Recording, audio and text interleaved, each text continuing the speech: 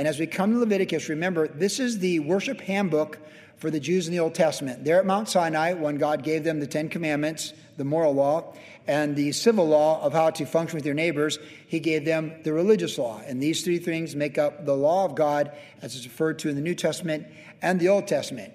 And in this element of worship, all these things that we're studying are a shadow of things to come, or a foreshadow, but Christ is the fullness. So we see Jesus, as we're just singing about Jesus, till he returns or calls me home, we see Jesus in all these offerings, and we see the distinctions of these offerings that we saw last week. So coming forward, really emphasizing the peace offering last week with Jesus, we pick it up tonight in chapter 5. So we've covered the burnt offering, the grain offering, the peace offering, and the sin offering. But tonight we get the trespass offering, and then we get the 5 of them collectively expanded. So we pick it up in verse 1 of chapter 5 tonight, where we read this. There at Mount Sinai, these are the details of the worship for God's people in that covenant with the Lord about 1500 BC, the Jewish nation in the Mosaic covenant. If a person sins in the hearing and utterance of an oath and is a witness, whether he is seen or known of the matter, if he does not tell it, he bears his guilt. Or if a person touches an unclean thing, whether it's a carcass of an unclean beast, or the carcass of unclean livestock, or the carcass of unclean creeping things, he is unaware of it, he also shall be unclean and guilty. Or if he touches human uncleanness, whatever uncleanness with which a man may be defiled, he is unaware of it. When he realizes it, then he shall be guilty. Or if a person swears, speaking thoughtlessly with his lips to do evil or to do good, whatever it is that a man may pronounce by an oath, and he is unaware of it, when he realizes, then he shall be guilty in any of these matters. And it shall be when he is guilty in any of these matters that he shall confess that he has sinned in that thing, and he shall bring his trespass offering to the Lord for his sin which he's committed, a female from the flock, a lamb or a kid of goats as a sin offering. So the priest shall make atonement for him concerning his sin. If he is not able to bring a lamb, then he shall bring to the Lord for his trespass which he has committed 2 turtle doves or 2 young pigeons, one as a sin offering and the other as a burnt offering. So here we see these 2 offerings going together, by the way, the sin and the burnt. That's worth noting. Verse 8, and he shall bring them to the priest, who shall offer that which is for the sin offering first, and wring off its head from its neck, but shall not divide it completely. Then he shall sprinkle some of the blood of the sin offering on the side of the altar. That's the bronze altar of sacrifice that we studied previously. And the rest of the blood shall be drained out on the base of the altar. It is a sin offering. And he shall offer the second as a burnt offering according to the prescribed manner. So the priest shall make atonement on his behalf for his sin, which he has committed, and it shall be forgiven him.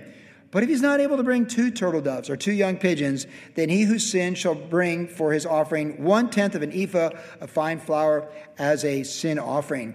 He shall put no oil on it, nor shall he put frankincense on it, for it is a sin offering.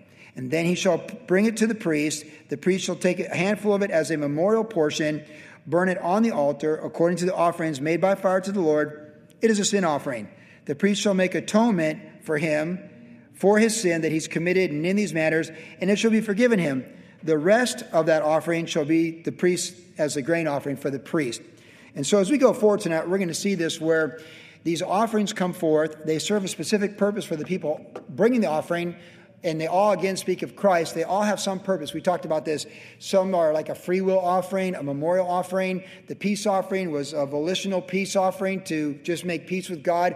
But last week when we left off with the sin offering, that was anybody. So a ruler of the people, a common person, a religious leader, anybody, anyhow. So the sin offering covered everybody. And we talked about this. All have sinned and fall short of the glory of God. So the sin offering really speaks of our sinful nature. For in Adam all sin and die. And we're all descendants of Adam. So we all have a sinful nature. It's in our nature that we sin.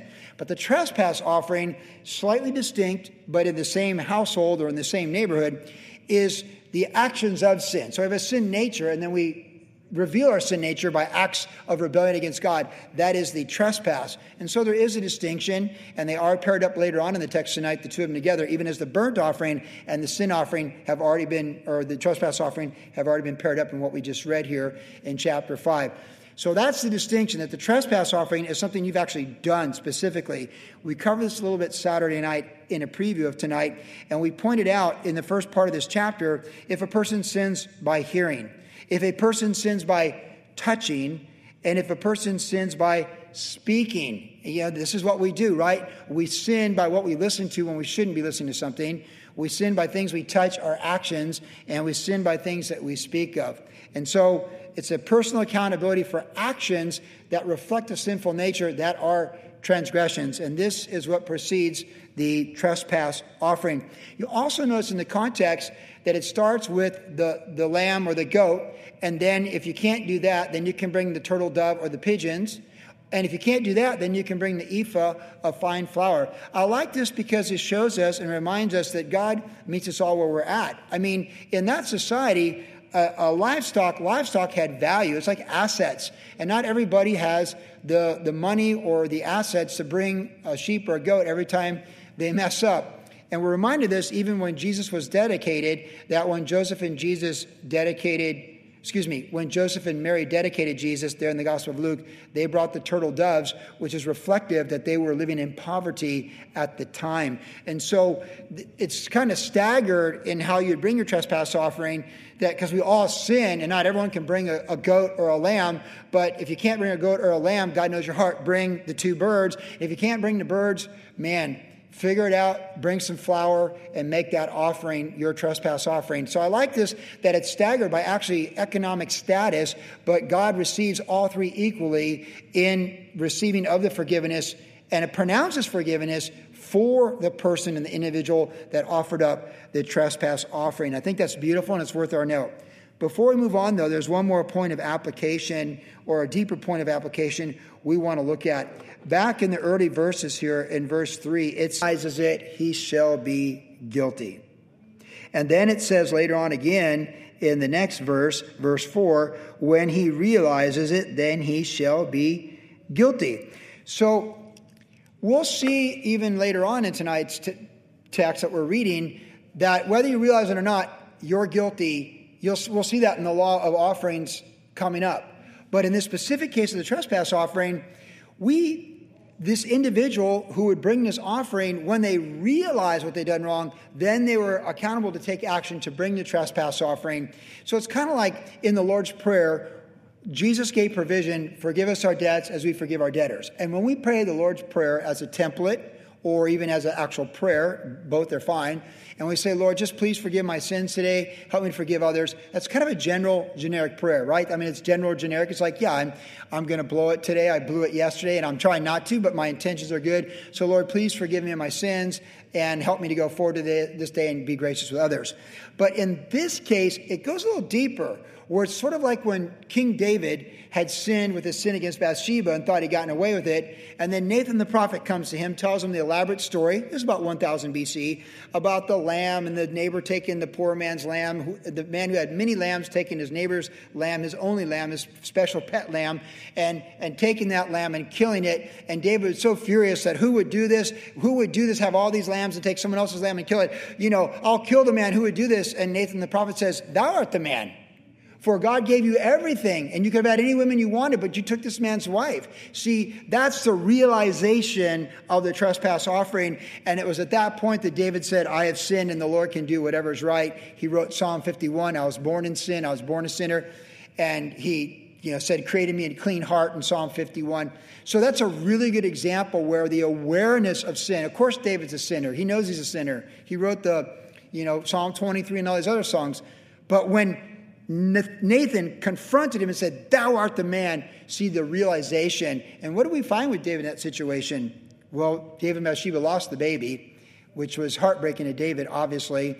But David didn't find forgiveness. He was promised forgiveness, and he maintained the role of king. There were consequences, which there always are, but he was forgiven. And see, in this text we read, there's forgiveness. So we consider this and take to heart that when we realize there's a greater accountability to acknowledge that and act upon that and respond to that with a contrite heart. Because even David said in Psalm 51, does the Lord delight in sacrifices? No, but in a humble and contrite heart, that's what the sacrifice the Lord wants. He doesn't want the outward religion because we did something wrong or a generic, I'm a sinner. He wants the inward tender heart of a different attitude, a clean heart, O Lord, create me a clean heart and take not thy spirit from me. He wants someone who's really remorseful and penitent and repentant over their sins. And this is what the trespass offering does, because it says, I'm not just a sinner. I'm not just a ruler or a king or a priest or a common person that sinned. I did something specifically, deliberately, evil. That's an action of what I heard, what I touched, and what I said. And now it's come to my memory, and I'm going to make it right. And that's what we need to do. We need to make it right. So we go to the New Testament, and we think what Paul the Apostle said to the Corinthians concerning communion. He said, examine yourselves. Examine yourselves. Examine yourselves and take inventory. Don't be in such a hurry, especially here in Southern California.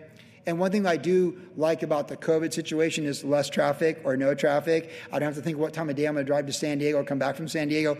I wish it was like that all the time, and I certainly wish it was like that, but not because of COVID. Slow things down, because we go really fast in Orange County. A lot of us are like busy. And what has COVID-19 been? A timeout, slowing down, downshifting. And when we realize our sins, it's usually because we've slowed down and we're seeking the Lord and we're thinking about things. We're praying for people. We're reading the scriptures and we're meditating upon his word. Psalm 1, blessed is the man or woman who delights himself in the law of the Lord and meditates on it day and night. It's when we do those things that we're examining and considering God's word, we're meditating upon his word, reflecting on his word, writing in our journal applications, where suddenly it hits us like, wow, I need to call that person and say, I'm sorry. Or I should just reach out to that person because that was kind of like a broken thing and I need to try and restore it. Or, wow, I never paid that person back for that thing and I said I would cover it. Like when you slow down and you examine yourself, or you suddenly realize, like, why did I say that? I need to apologize for saying that. That's what happens when we examine ourselves. And that's why it's so important to examine ourselves. And before I move on, I just add this other thought to this. King David, again, when he wrote Psalm 139, he said, search me, O God, and try me, and see if there be any wicked way in me. So David himself learned through all his life experiences, where can I go from your spirit? I can't go to the ends of the earth. Wherever I go, if I go to the highest heights, you're in heaven. If I go to the depths of the grave, you're there. There's nowhere we can run from you and go from your spirit. So therefore, search me and try me and see if there be any wicked way in me. And that's an important application. So when we think about the application for a believer and follower of Christ, the Lord Jesus Christ, on this day, July 14th, 2020, in the middle of the latest restrictions and frustrations, exasperations, and exhaustions of this thing that we're going through on a planet level, on the whole planet, and particularly here in our country and in our own state in a very profound way, it's a good time to just search ourselves and invite the Lord to search ourselves. For the Spirit of God searches the people of God in ways that our own spirit can't even. So if we invite him, it's a good thing. It may not be a pleasant thing, but it's a good thing, because ultimately anything that the Lord reveals to us when he's examining us, or we're allowing him to examine us and tell us what we need to hear, anything that he brings to light that we can correct and make straight, it's better for us. What if this is the last year of humanity as we know it? I mean, like, what if Jesus is coming back and the church age is done in 2020? I mean, we don't want to be so busy that we miss something the Holy Spirit wants to show us. We want to get that right. I mean, we're saved by the blood and grace in Jesus Christ. So it's not so much our salvation, but really, like, I want to feel good when the trumpet sounds. I want to feel good when I'm breathing my last. I don't want to feel like, oh my goodness, suddenly these things come to light, or we're standing before the Lord and all things are tested by fire, that there's things he wanted to show us in time, space, and matter, but we never slowed down, we never took time to examine ourselves, and we never invited him to examine us to make those things right, which means the timeline of life, we have stunted growth, like we never became what we're supposed to be. If we don't let the Lord Jesus Christ, by the Holy Spirit, examine us and fix us on a sensitive, daily, seasonal level, we're not going to become who we're meant to be, and we're going to be stunted in our growth, and we're going to be less than what we're meant to be for all eternity. So it's really important when she realizes it, when he realizes it, and we have that sense of guilt, like the Holy Spirit, like Nathan saying to David, you are the one, that needs to happen.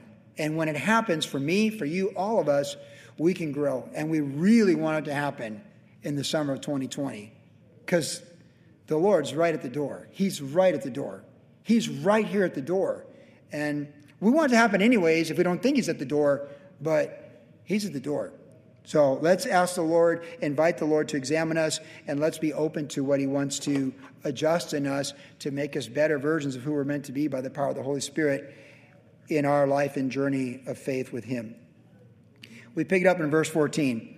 Then the Lord, now actually as we read on from here, we're going to read not just this latter part of chapter 5, but the first part of chapter 6, because it's connected. So, verse 14 of chapter 5. Then the Lord spoke to Moses, saying, if a person commits a trespass and sins unintentionally in regard to the holy things of the Lord, then he shall bring to the Lord as a trespass offering a ram without blemish from the flocks, with your valuation in shekels of silver, according to the shekel of the sanctuary, as a trespass offering. And he shall make restitution for the harm that he's done in regard to the holy thing, and shall add 1/5 to it and give it to the priest. So the priest shall make atonement for him with the ram of the trespass offering, and shall be forgiven him. If a person sins and commits any of these things which are forbidden to be done by the commandments of the Lord, though he does not know it, yet he is guilty and shall bear his iniquity, and he shall bring to the priest a ram without blemish from the flock with your valuation as a trespass offering. So the priest shall make atonement for him regarding his ignorance in which he erred and did not know it, and it shall be forgiven him. It is a trespass offering. He has certainly trespassed against the Lord.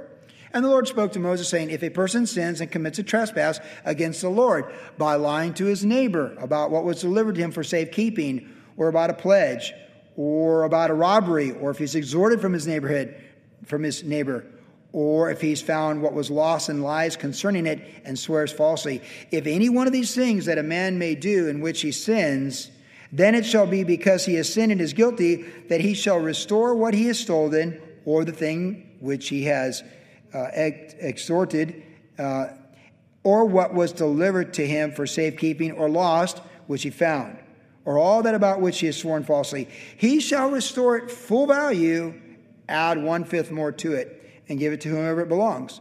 On the day of his trespass offering, he shall bring his trespass offering to the Lord, a ram without blemish from the flock, with your valuation as a trespass offering to the priest.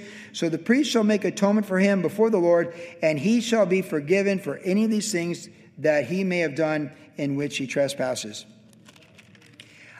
I really like this because there's a few things in this segment of Scripture that gets my attention and does encourage me. And again, we just see the grace of the Lord here. We see the Father's heart, but we see the grace of the Lord, which of course is the Father's heart. Now, we see here that if the person sins unintentionally, the holy things, the first part of verse 14 and then 15, that they are to make restitution. So once they know that they've sinned and once they're aware of it, it says here in verse 16, they make restitution for the harm and they add 1/5 to it and give it to the priest. So that's a 20% penalty, right? Okay, it's like when you don't pay off your credit card or something, right? And you borrow the money. And hopefully your credit card's a lot less than 20%. But if you've got bad credit or you're getting worked on your credit, that credit card can go like 22% and go higher. That's a really high interest rate, right? I mean, when someone takes advantage of someone in a purchase of an item and you get tagged for 20%, that's a really large amount of money. But in this case, 20%, it's costing the guilty something. So we saw here and we see here that the person is forgiven. There's full forgiveness. We see grace, there's forgiveness. But in an act of repentance, and again, to be penitent, there is an action by which to make things right. Now, we see this in the court of law all the time. We see all the time that when people are found guilty of something, there can be financial fines. So if you caused a fire and there was arson and it caused this damage, you might have to pay the damage plus additional damage, and you might just have to do jail. Like you do jail and you're fined, and you might be having your earnings garnished for the rest of your life to make restitution for something that you did that affected someone else in society and cost them money. And aren't you glad that God holds people accountable in His Word to harming other people and their property? Let's think that through. I mean, aren't you glad that in God's economy and in God's government, people don't get away with stuff? Like, aren't you glad that if someone stole something from you in God's economy, they're accountable to restore it and return 10%, 20%? When I was in France in 2017 at the World Surfing Games, and that $5,000 camera that belonged to this church and the lens was stolen from me, within a brief window, within a matter of a few seconds, someone that's a very good thief stole that camera. I was so frustrated. I was so upset. And the Lord just put on my heart, let it go. Don't worry about it. Focus on what you're here for. And we did get an insurance settlement. The insurance didn't need to pay for it. They weren't obligated. They were really gracious. We had great insurance. And they gave like half the value, like $2,500 back on the camera. But what's interesting is in that case of that theft and that inappropriate action, an insurance company paid half of the $5,000 value of the camera, the lens, and all that stuff. So we were restored 50% of the value. We never replaced the camera or the lens. We never did. But we received monetary compensation of 50% what was stolen from me on behalf of this church with Team USA at the World Surfing Games. 50% back. But still 50% less than what the value was. Well, we were very grateful, Jeremy, all of us. We were like, that's really cool. We thanked the insurance people. Thank you so much. And it was a blessing because we didn't think we were going to get anything. But now think about this. The person that stole that camera in this rendering of God's law for the trespass offering, so they stole from me and from this church's assets. That camera was bought with the offerings of this church like 10 years ago. That lens, all that, for all that we were doing with Beyond the Dream outreaches, the Chilean surf team, and all that we did, it was part of our supplies that we had purchased for ministry that we did. It was paid for with tithes of WG. And this person, we don't know who they were, they stole it. And they were crafty in how they did it. In God's economy, according to this, they would pay the full $5,000 to restore the camera plus another $1,000, 20% on top of it. See, that would be justice. That would be God's justice. And let's think about that. Don't you think that sounds just? And that person would be wanting forgiveness for it. So they would be penitent and repentant. So they would essentially make right, they're held accountable to make right what they did wrong to me, us, the person, the individuals. You saw it in first part of chapter 6. And then they add 20% to that. That's God's justice. And that's good justice. And that deters the thief from stealing again. It helps the person who's the victim to feel better about what happened. They're more inclined to forgive because it's not only been made equal right, but there's a 20% add-on. It's like, okay, yeah, it's all good. It's all good, bro. Like, you know what? We've all made stupid mistakes. You stole my camera. It's all good. It doesn't normally happen like that in life, does it? Honestly, we know it doesn't normally happen like that, and we hope for good judges when things like that happen, that there would be justice of that type of nature. And there's good judges and bad judges like everything else in life. And I'm sure there's some judges that are very good about holding criminals accountable for their actions, maybe some not so much. But at any rate, when you compare our own experiences and the human experience with how men govern, how men do things, and justice or injustice, and put God's word over that, you realize how beautiful God's word is. And not only is it beautiful for the victim to get full restoration, 20% return, but it's good for the perpetrator, for the perp, as they say, because the perpetrator gets forgiven. Look what it says there in that last verse. It says in verse 7, he shall be forgiven. And you know, that's why children, when you have younger children and you discipline them, in many cases, when they feel guilty, they need to be disciplined so they can be released from that, and they feel a sense of that they've made things right. Like when you just let naughty kids get away with naughty things all the time, and they say they're sorry, but there's no accountability for it, and you just replace what they broke, or you don't hold them accountable for what they broke, they don't gain the value of the forgiveness, and they don't gain the value of what it costs to make things right. But when you discipline your children and they lose privileges, and maybe they've been spanked and maybe they can't do something they wanted to do. I remember when I was caught trying to steal baseball cards from 7-Eleven when I was about 8 years old in Virginia, that I couldn't have baseball cards for a full year. That was the one thing I loved more than anything else, collecting baseball cards. And that just tore me up. And the worst thing was I was trying to put them back. I felt so guilty stealing the baseball cards at 7-Eleven. I got in the car and went back to put them back, and I got caught putting them back. But no one believed me because I was a pathological liar at the age of 8. So, but the one time I was telling the truth, it wasn't believed. But there was consequences. My mom held me accountable. I was spanked. I couldn't have baseball cards for a year. Like, that's how it works. But I, through disciplining, would sense forgiveness and the forgiveness of being restored to your parents or whatever. This is really important because if you just punish the person and they pay 20% on top of what they did wrong, but they're not forgiven, that falls short of God's grace and God's economy, what he wants to do. He wants to restore that person. So he wants the person, the victim, to find justice, but he also wants the perp to find a roadmap and a path for restoration and healing so they can get on with their life. That's the heart of God, and it's beautiful. He's a God of restoration. He's a God of renewal. He's the God of hope. He's the God of revival. And this is beautiful because it allows forgiveness to be experienced by the person, the perpetrator, and that extra fine on top of it gives them a sense that they made right what was wrong, and they can go home and wake up on Monday and begin to live their life the way they're meant to be with the Lord, as can their neighbor who they burned and ripped off right down the street. So that neighbor can look at them and hopefully forgive them. God's forgiven them, and we all can live in unity and harmony. That's perfect justice, God's way. We don't see it in the human experience. We certainly don't see it in our country right now. But know this, in the coming kingdom, the Lion and the Lamb, it's all going to work out. I just love the beauty of God's word. And this is why I want to read Leviticus, right? It's beautiful. It's law. It's just beautiful. It's just awesome. Shall be forgiven. That's what we all need. The bulk of all problems of psychological problems and sociological problems are the lack of forgiveness and the need to be forgiven. And look what God provides right there at the trespass offering. Now we read on in verse 8 of chapter 6. Then the Lord spoke to Moses, saying, Command Aaron and his sons, saying, This is the law of the burnt offering. The burnt offering shall be on the hearth upon the altar all night until morning, and the fire of the altar shall be kept burning on it. And the priest shall put on his linen garment, and his linen trousers shall put on his body, and take up the ashes of the burnt offering which the fire is consumed on the altar. He shall put them beside the altar. Then he shall take off his garment, put on the other garment, and carry the ashes outside the camp to a clean place. And the fire on the altar shall be kept burning on it. It shall not be put out. And the priest shall burn wood on it every morning and lay the burnt offering in order on it. And he shall burn on it the fat of the peace offering. A fire shall always be burning on the altar. It shall never go out.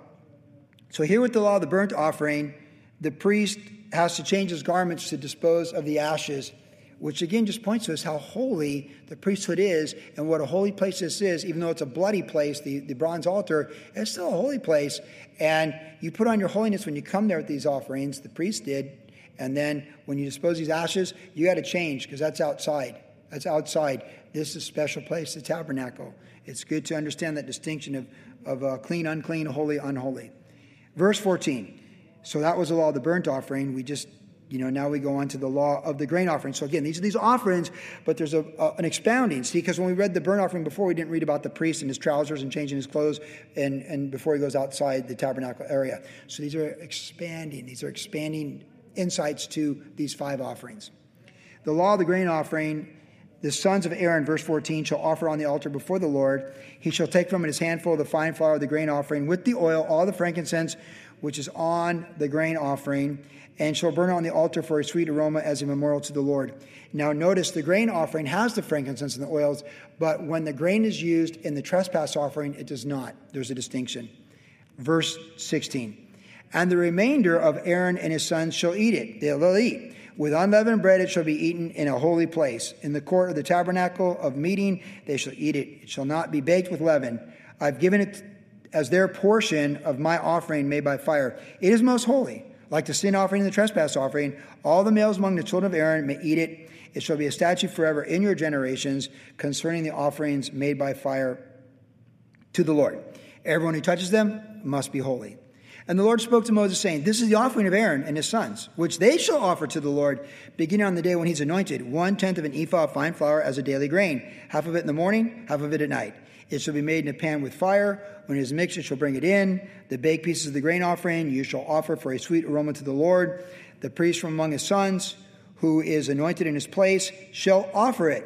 It is a statute forever to the Lord. It shall be wholly burned. For every grain offering for the priest shall be wholly burned. It shall not be eaten. So here's the distinction. When the people brought their offerings, the priests derived their livelihood in the service of the priesthood, and God gave them portions of those offerings for their food and daily sustenance, literally their daily bread with the grain. But this last part here we just read, verse 19 through 23, it's the priest's offering for the priest. So it's not like a double dip, right? Like they're offering for them. They can't give their offering and go back and take it back, which, by the way, is kind of what the Pharisees did and what Jesus chastised them for. Because when they accused him of not washing his hands before eating, he said, you don't keep the commandments, you add to the commandments and you nullify the commandments. And so one of the things that the priests did is they would take their parents' estates and money and say it's Corban to the Lord, give it to the Lord, and then take it for themselves. See, we can do all kinds of weird things when we get religious, and we can justify all kinds of evil things if we're willing to go down that road. So don't go down that road. When we make an offering for our offering, it's the Lord's.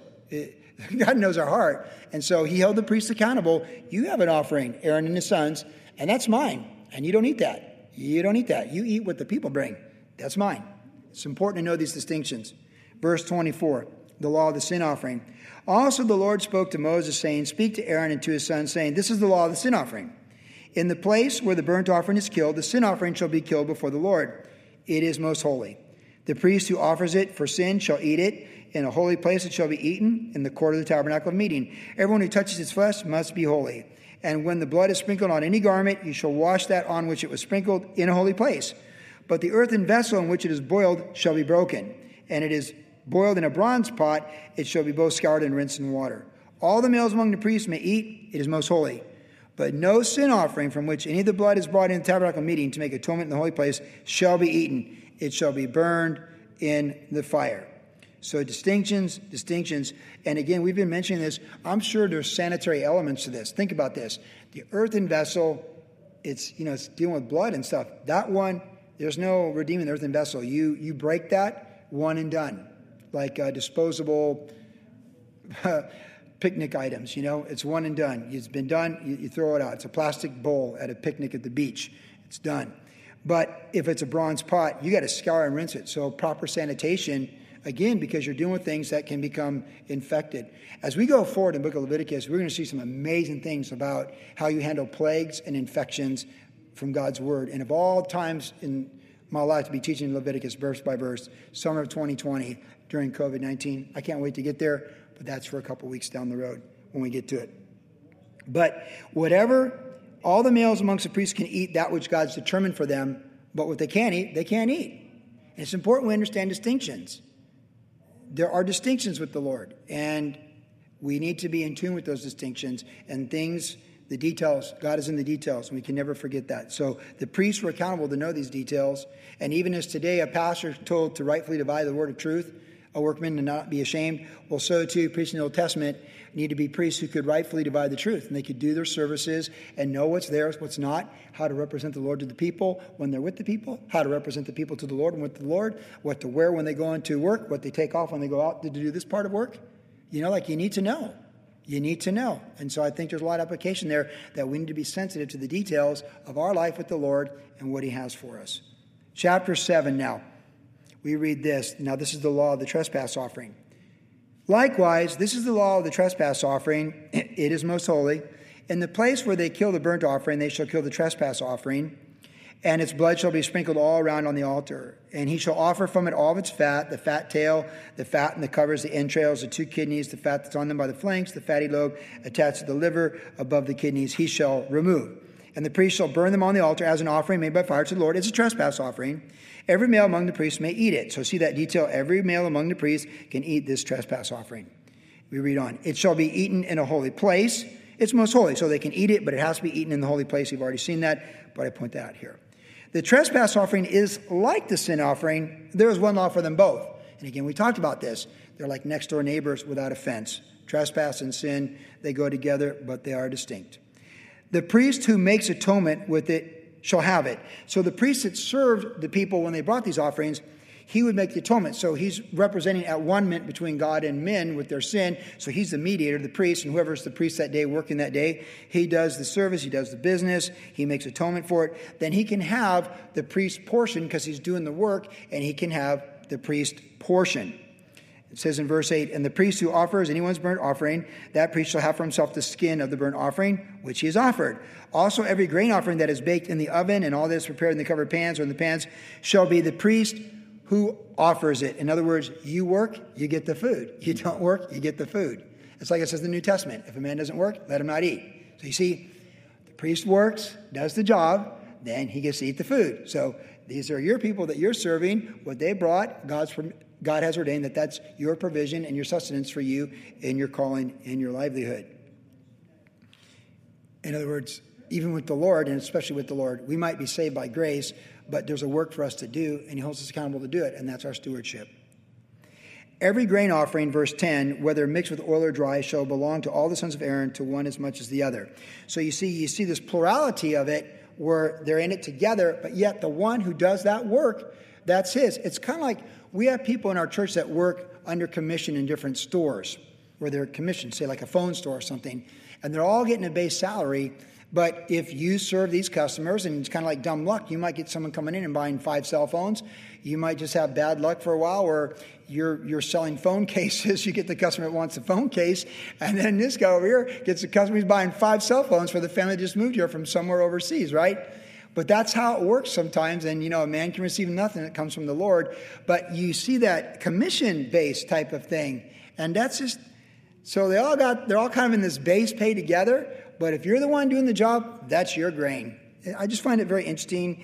And so you see almost the balance of what we call, you see a balance where there's a plurality of fairness in sense, but then there is a distinction of service and compensation for that service. It's healthy. Everything God does is good, isn't it? The law is good. It's so beautiful. I love just reading stuff like this. Like, God's the best boss. Are you reading that? Like, he's the best boss. Like, you'd love to go to work for the Lord. By the way, I've been watching all these Russian TV shows, learning Russian, because they're in Russian, and that's how you learn a language. You watch it on TV. So I watch all these Russian TV shows. And almost every Russian TV show, the boss is not a good boss. Izvinichi. It's always like the bad boss, and they steal the project and take the credit for it. Like, that's the Russian way. It's like, I'm like, oh, what a terrible boss. And they get another boss, and they're a terrible boss. Like, can anyone find a good boss? It's like a storyline in Russian TV shows and movies. God's a good boss. God is a great boss. He's super fair, and everything he does is just, true, noble, praiseworthy, and honorary, and virtuous and beautiful.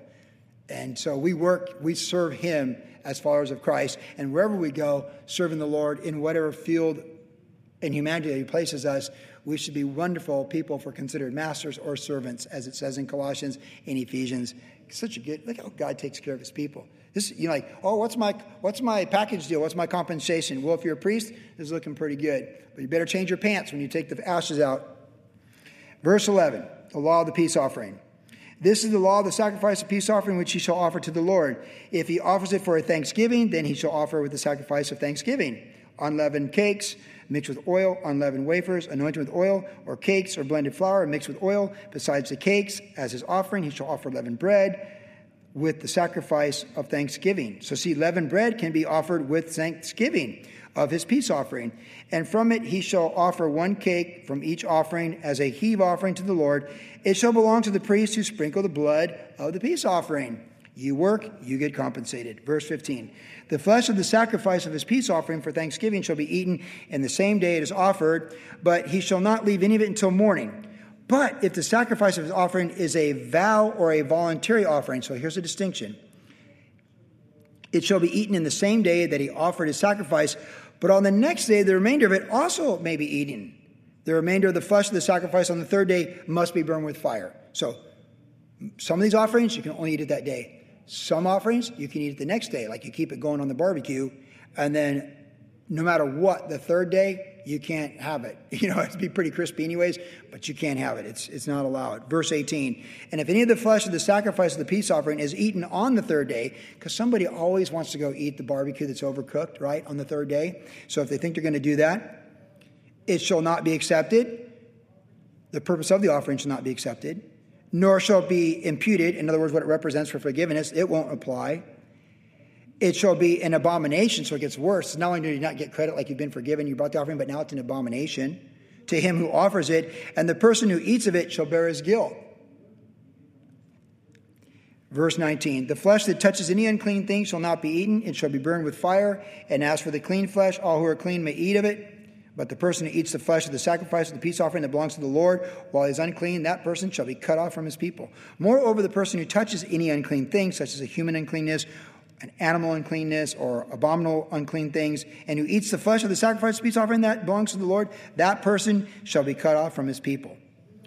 This uncleanness, we're going to get a lot of this as we progress in Leviticus, what uncleanness looks like, what constitutes uncleanness. Again, a lot of it practically is hygienic, just like washing your hands before you eat. What's the number one basic thing, what they say with COVID, that we can agree with anything on COVID and any illness? Wash your hands. Hygienic stuff, right? But again, Jesus taught when he confronted the Pharisees, washing your hands doesn't affect you spiritually. It might be good for you like what you're eating, but it's not what goes into a man that defiles him, what comes out of his heart. So the external stuff, that has no spiritual value, but it does have common sense value.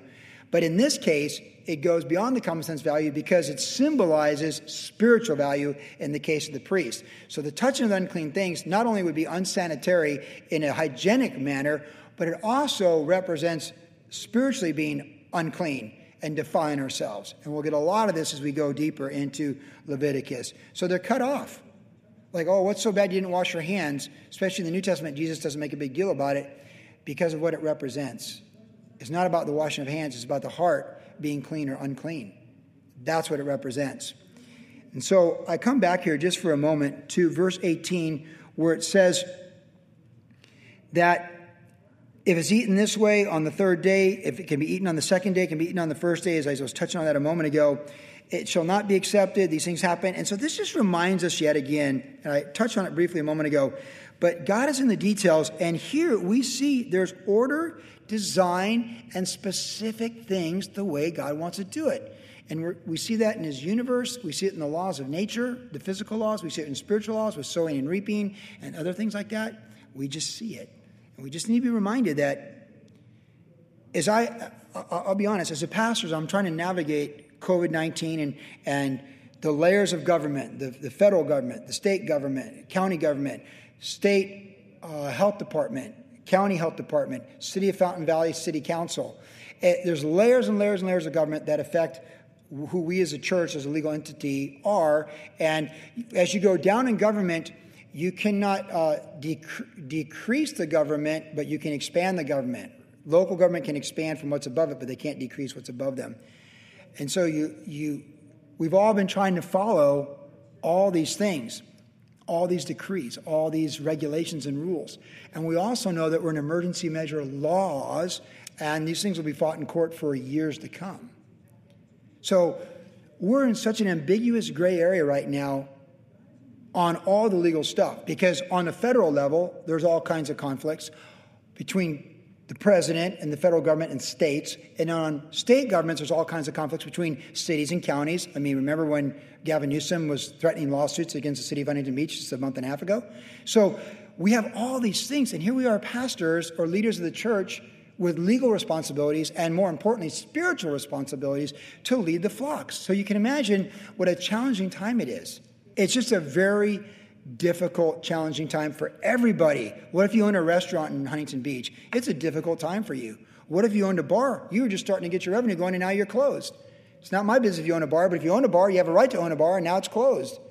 It's just been really hard for everybody, a salon, a barber, whatever, and it's just such a tough time.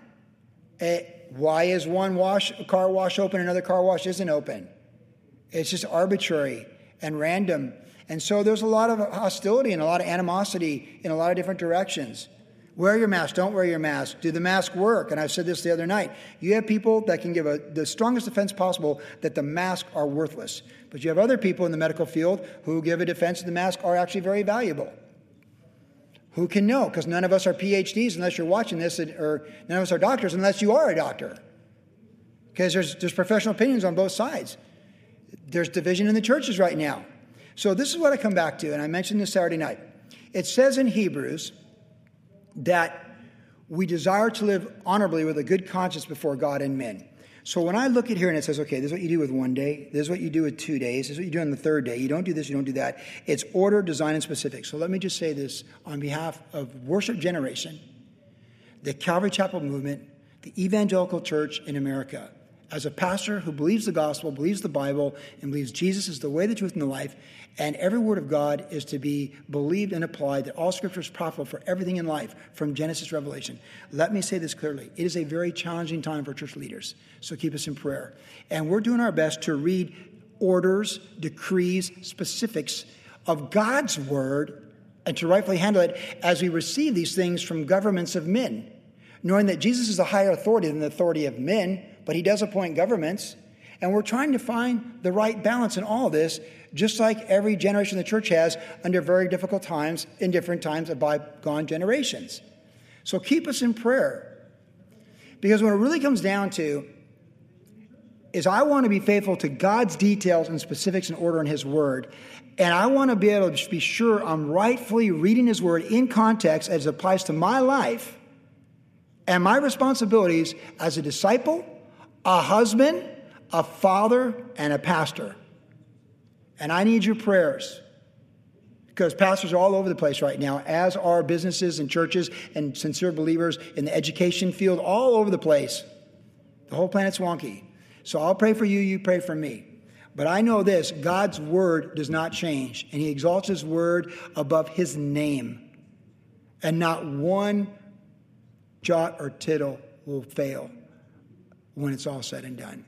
So this is the time we press in the Lord. And if he says you can eat flesh on the first day, you can. The second day you can. The third, then don't. We're all trying to find our way. So men will have their opinions, but God's word is true, and every man can be proven a liar. So this is a time that we get into his word and let the specifics on something like the law of peace offering. Obviously, Jesus is our peace, and we're not bringing these offerings, but the principles are here that we can be thoroughly equipped for every good work. So dig deep, body of Christ. And so when you say you're going to sing to the Lord, because that's a higher law than the laws of men, make sure you know why you believe that, why you're standing on it, and you're willing to go down with that, which I am. Just make sure. Not just me, you.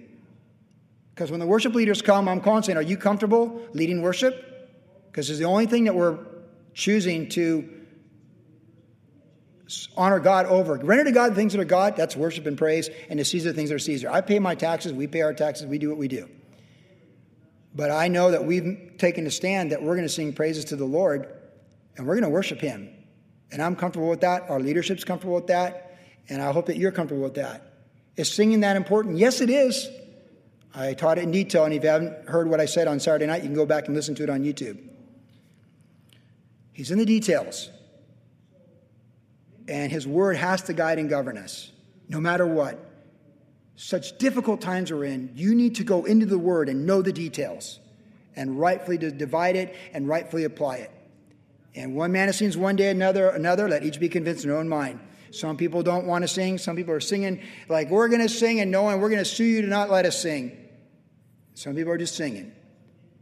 And like I said the other night, in tears to family and friends, I'm not looking for conflict with anybody, but I'm a pastor, and I know he inhabits the praise of his people, and he is pleased with singing.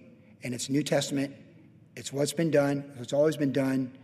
It's the hallmark of the Byzantine Church, the Russian Orthodox Church, the Catholic Church, the history of all the churches, of church histories. You study it, people sing. They sing in the catacombs when they're about to be burned at the stake and ripped apart by lions. We sing.